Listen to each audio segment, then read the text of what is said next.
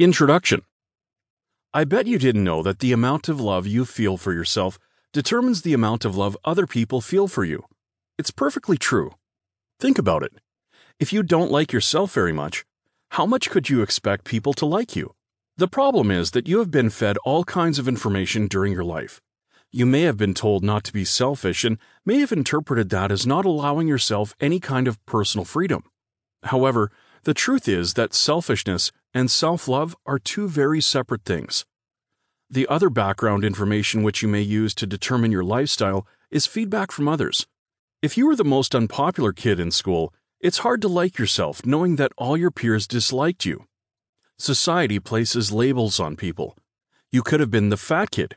You could have been the geek, but the truth is that regardless of these labels, if you love who you are, all the negativity that surrounds you disappears because people respect you.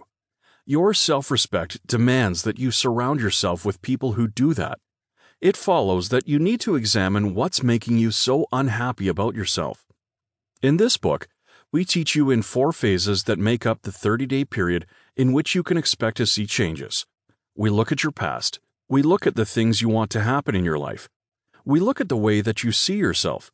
Together, you as a reader and me as a writer, will discover what makes you tick and what stops the clock from ticking midstream and makes you dislike who you are. The steps are simple, but you need to be serious about wanting to be happier.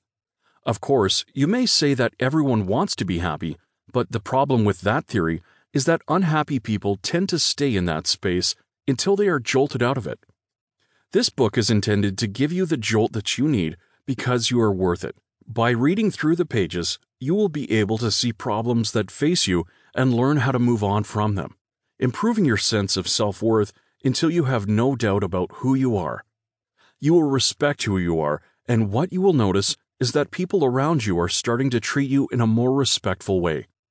Not only that, you will increase your chances to fulfill your dreams and to encourage positive interaction with people that gives each of you equal value.